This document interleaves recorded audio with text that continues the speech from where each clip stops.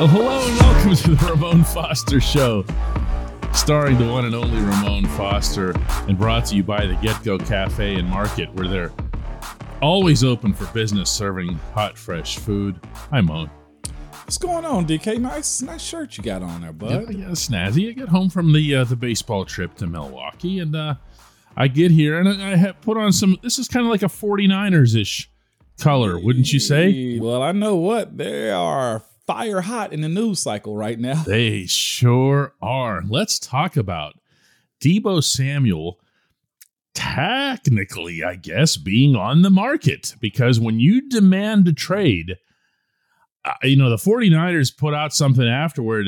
We're like, we have no intention whatsoever of trading. Well, you have to say that. You have to make it look really tough because you've just lost all your leverage. Yeah. But my goodness, what a scenario. What a football player. Oh, what a hell of a football player, DK. Like, we got to put some respect on his name. Yeah. He operates on the football field like Deebo from Friday. Okay. Or Deebo from the Steelers, but on the other side of the ball. Yeah, that dude, too. He operates like him, like Deebo, James Harrison. Or Tiny Zeus Lister, however you say his last name. It's RIP to him, by the way. But what we're witnessing, though, is the power of the wide receiver taking over. In the same respects that we've seen the quarterbacks make plays like this. And it's so interesting we're talking about this. We had a guy from Pro Football Focus on my show here in Nashville, and I asked him. I love the apologetic tone. That was great, though, that you had a PFF guy on your show. And you're like, yeah, I had a PFF guy on the show. They're good for the analytics and just to break. I think the what do they call it? The macro aspect of the game. Mm-hmm. It gives points to it. It gives. They try very hard. They try to do that, yes. And when they look at film so much, I guess, and just consider what's what in the league and give the fans talking points. I asked them. I said, what is the pecking order now when it comes down to football teams? It's like quarterback and then who? He goes wide receivers. He's like, we may be getting in the era of when it comes down to setting lines for people that bet on games and stuff like that. What's the line for the week? You guys +4 or -4, wherever the case may be. No position moves the needle like quarterback does. If a starting quarterback is out, I think most teams lose like 4+ points when it comes to the spread. If not more, depending on who not the outcome overall, yeah. But it's really the only position that moves the needle or moves the line when it comes down to it. Where I feel like about to get to a point where wide receivers' effects on the game is about to take off to that level too. Simply because 7-on-7, the college evolution of the passing game, and now the NFL aspect of it too, to where it's also translated to where we're seeing quarterbacks getting $40 million. I remember when Ben got like 27 a year or something. We're not even in that ballpark no more. No. The wide receivers are getting that now. You know what I'm saying? So I think the importance of that position is about to go through the roof more than we ever thought. And Deebo is a prime example of it. Well, he is. He also brings other tools to the kit. I mean, it's one thing for Tyreek Hill to get the kind of money that he just did. Yeah. Everybody knows what he can do, how dangerous he is, and he might be one of those guys who moves the line the way you just described. But with Deebo Samuel, he also has lined up at running back. Mm-hmm. He had almost 60 carries last year for the Niners, and this is a guy who can do some things. Yeah. And it's funny, to think back to Le'Veon Bell, and he tweeted out just a little bit ago that if he had to do it all over again, he would have just been a wide receiver. What? Yeah. Well, because he got to what you're talking about here. Yeah. He was put into a running back category. And if you remember, part of his absurd negotiation with the Steelers was that he demanded to be paid what both get. Yeah. Remember? And it's hard to do that simply because if you're a master of everything, what is it? You're jack of all trades, master of none. Yeah. And I think Deebo's he was a master running back. Yeah, he was a master running back. He was right. damn good at it. Okay. Yeah.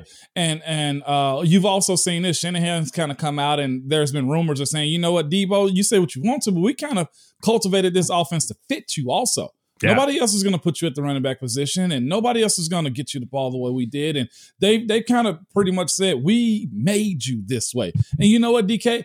Fair or unfair, they're supposed to say that.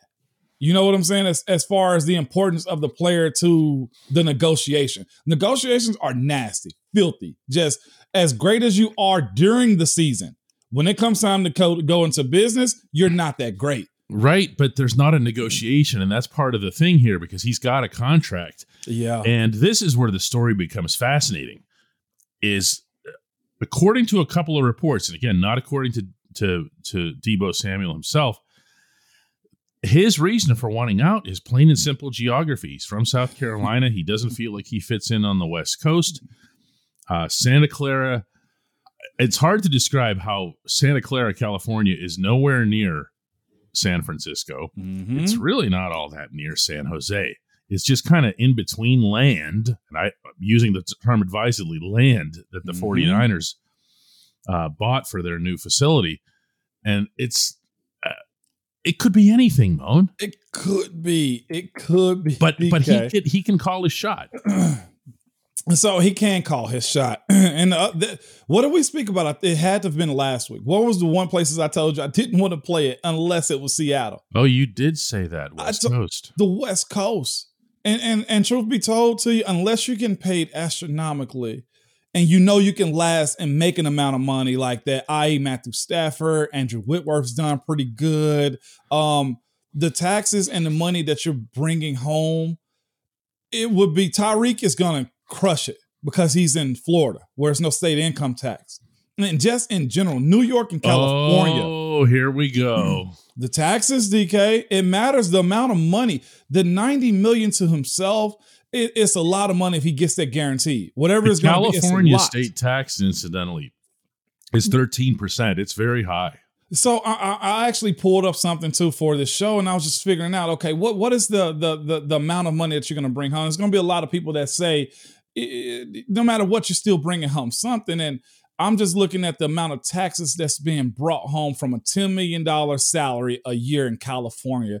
And it breaks down to, at the end of the month, like $194. You're basically bringing home, you're giving away 46% of your check. Not on top of that is the agent fees, day-to-day living. So you may have $10 million a year, $194 a month is what you're bringing in. Now, I know you're going to say that's a whole lot of money, but that's twice as much if you go to Florida or Tennessee or Texas, or Carolina where he's from. For the same work, for the same work. Everything. And he's playing a position, or they're putting him in a position where he plays running back to where he's being hit a lot more.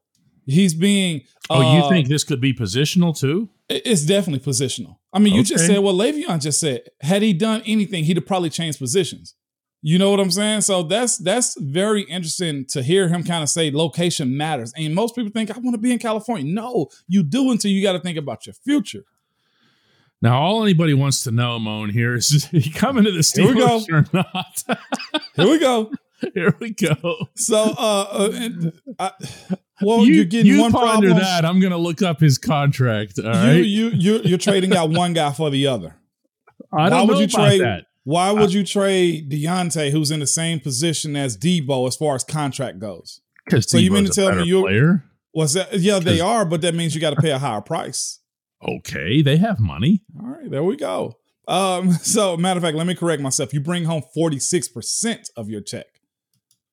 You don't necessarily pay for. You're actually paying 50.97 plus on top of everything else. It's pretty insane, DK. The amount of taxes you're going to pay in California. But being from the South Carolina, like Deebo Samuels, I see him weighing that for sure. Yeah, he's still operating here.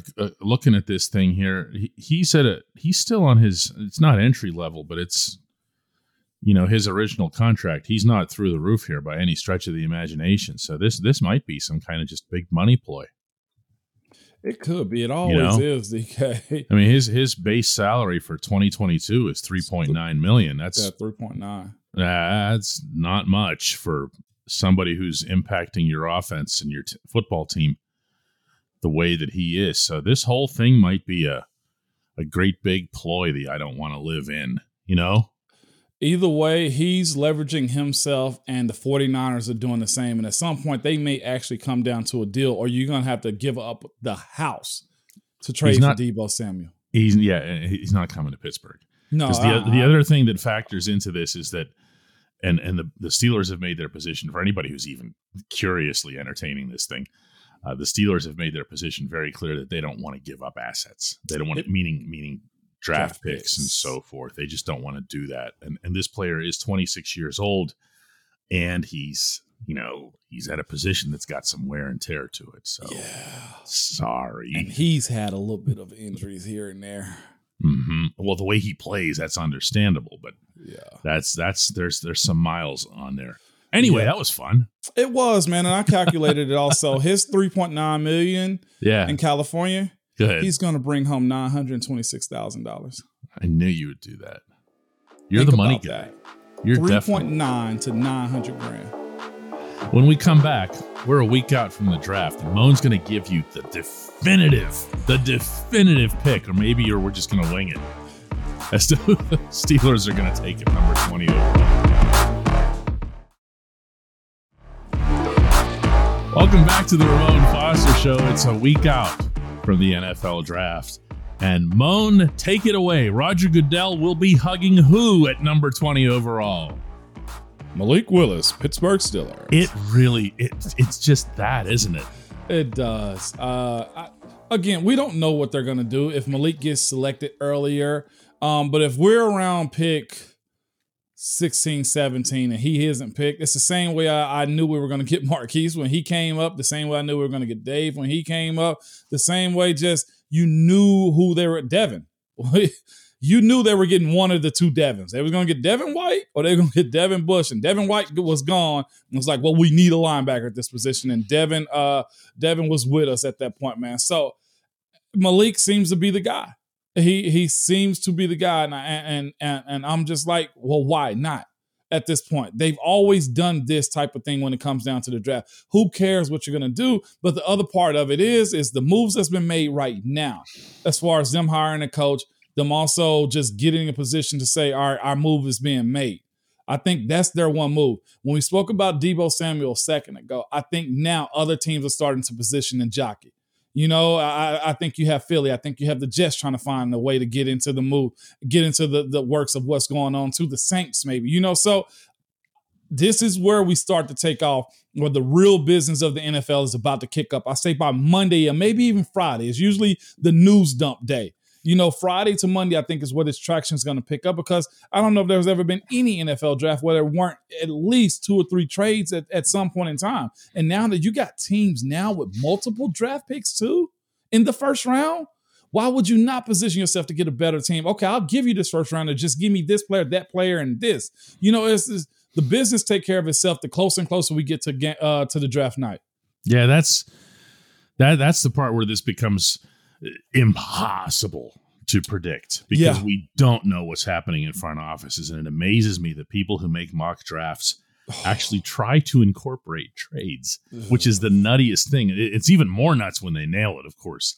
But they say, wow, really? You even got the team right? Yeah. I mean, you understand, there's addressing needs and everything else here. I guess the part that fascinates me about the Steelers' approach to this specifically is what you just said about the two Devins.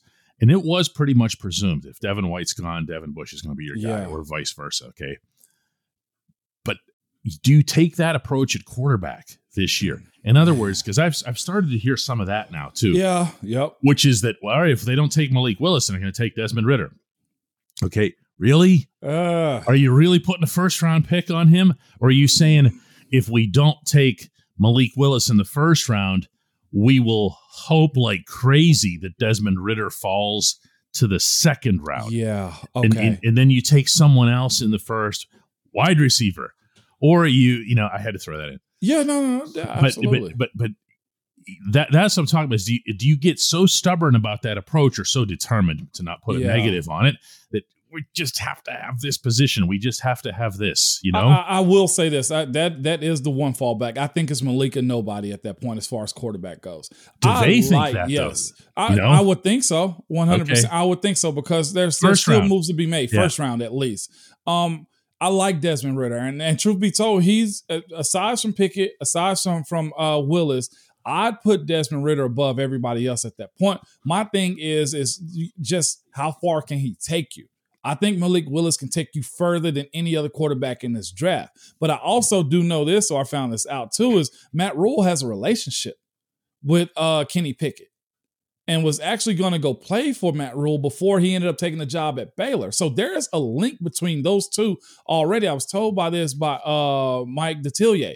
There was a relationship between those two. He was committed to him before he left and went to Baylor. So that's that connection, and why I think people can tie him to Carolina. Again, when you get into those rooms and everybody got to say so on who you need to take or what's better for your team, that's where you got to say, well, what if they take Malik instead? And at that point, I say we go at next best available.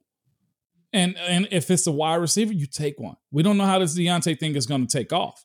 Yeah, you don't force the quarterback issue. No. I've been saying that again and again and again. And no. I know it has to feel to people like they are, because like we were talking about this week, every single move they've made on the field, off the field, the assistant quarterback's coach, okay, all of this feels like they're just, that's it. This is it. Colbert's last draft. We're gonna give Kev the franchise quarterback on his way out the door, and it's just, how did that work for Baltimore though? What was their GM's last move he made? You mean Ozzie Newsome's? Ozzie's. Yeah. You remember his last draft? It was Lamar Jackson. It was his last first round pick that he made was Lamar Jackson. If I'm not mistaken, I've been wrong before, but I think that was his gift to Baltimore. It's like, I got your quarterback. This is my last succession. So the next GM, I think he fell into a good spot. Lamar has been already the NFL MVP. You can't say he doesn't scare you every time we play Baltimore. He has his deficiencies, but in general, he got them a franchise quarterback to continue on their push and to just stand above the line. And I think if this is Kev's last pick, and it is, because he said it, then why not leave him the quarterback of the future also, whether he works out or not. Then it goes to the next That's my GM. point here, though, is I don't want to force it. I don't know that Ozzie Newsome forced it. They saw something with Lamar, and they said so at the time, where they really wanted, they thought they could bring to the NFL an offense that nobody was using anywhere. And I remember all that bragging and stuff that John Harbaugh and those guys were doing. And you know what? For a year, they were right. Well, you know what? I say this about Lamar too. Greg Roman also didn't help out Lamar either. I know some avid Baltimore Ravens fans like, man, get him out. They've been saying it, So I think if you put him in the right situation, surrounded with the right teachings, you get what they were looking for consistently in a quarterback like that. Yeah, I just think when we're looking at the Steelers pick, you almost have to default to Malik Willis, and then after that, whoa, best available. Yeah, best available. So let's see, who and what makes it down to that slot when we come back. Ramon. Welcome back to the Ramon Foster Show. It's time for the ever popular Hey Moan segment, and today's comes from Big Daddy, who says, "Hey Moan, how was it blocking for Le'Veon Bell with all his hesitations when running the ball, trying to find a hole to get through, compared to a running back just going full steam ahead?" This is like the all Le'Veon Bell episode of the Ramon Foster Show. Shout out to Le'Veon, man. We had a great thing in Pittsburgh, man. Wish they got it best. With that being said, in the beginning, it was aggravating. I'm being completely honest with you. Highly aggravating. What are you doing? Just hit the hole, man. How long do you want me to hold this thing? Dude, even in camp, I got Cam over here. Help me. Come on, man. I got Cam over here. Yeah, and we're trying to combo block to the next level, and you got linebackers running around you because you think he's gone and he's still behind you waiting. And you know what? And then we got patient with him. To his credit, it's very unique, and we've seen guys trying to emulate him or imitate him for the longest amount of times, and it's only been one guy to effectively do it like that, and that's Le'Veon Bell. But it came down to teaching. Hang on. You're the Nashville guy before him, Eddie George. Well, yeah. Okay. I wasn't as versed as far as Eddie's run style. I've always known Eddie just downhill like that. But if you say he was patient like that, I got to go back and watch it. Eddie George, just he would do this, and then he'd fall forward for 5 yards. That was Lev. Yep. Well, Lev's was more like, okay, he kept moving because we kept moving guys too. When Munch came in and made it important for us to combo block, hey, hip to hip, move him. And the technique in which he told us how to play with was very much important on how Le'Veon ran. Like, it was to a point to where just hold on to him. And we get frustrated even still, like, dude, just go already. But when you look at the end of the game, he's got 140 yards and 2 touchdowns, and defenders couldn't figure out where he was going to go. That was the beauty in what he was doing. It looked like he wasn't moving, but we were moving the line forward, and he was continuously moving around those guys or playing peekaboo with them to where we get 7 yards on a run and we get 12. Like, he never had the breakaway speed. Always got hawked down. He always got caught. But it'd be times in which Dave would be pulling, he hit the edge, and Le'Veon's gone for a good 12 to 20 yards. And that was the beauty of what we did. But the inside zone that we were doing, double and inside power runs, initially a headache to kind of deal with because nobody wants to be blocking for that long against another 300-pounder. And then a total wrinkle to the script. D'Angelo Williams comes along and joins the football team. And D. Will shows up. He's not waiting for anybody. Nobody. Slash runner. He was doing this through holes, and he was hitting them. And then you guys would alternate him. Yeah. Probably it was 2 series for Lev, one for D. Will, and it was just he'd come on and he'd present something completely different. And it never stopped impressing me that you guys could flip your own script like that from series to series. Because we knew who we were getting. We knew with D. Will we had to pop and get quicker to the second level. With Le'Veon, we had to do 1, 2, 3, and then get to the second level because the linebackers were waiting with him. With D. Will, it was like, it made work. I don't want to say it made work easier, but it made work quicker to where, all right, D. Will's in. And we used to say that, hey, D. Will's in. Because you knew the blocking scheme changed on who was going to have help as far as locking down the defender and then getting to the next level. Like, we legitimately had to be conscious about who was in the game at running back at that point. And then I just have to throw this in as a bonus for my man, Big Daddy here, since he brought up the subject. Then there was that glorious day in Cincinnati where the Pittsburgh Steelers ran the same play again and again and again, just to be jerks, just to stick it to the AFC North rival.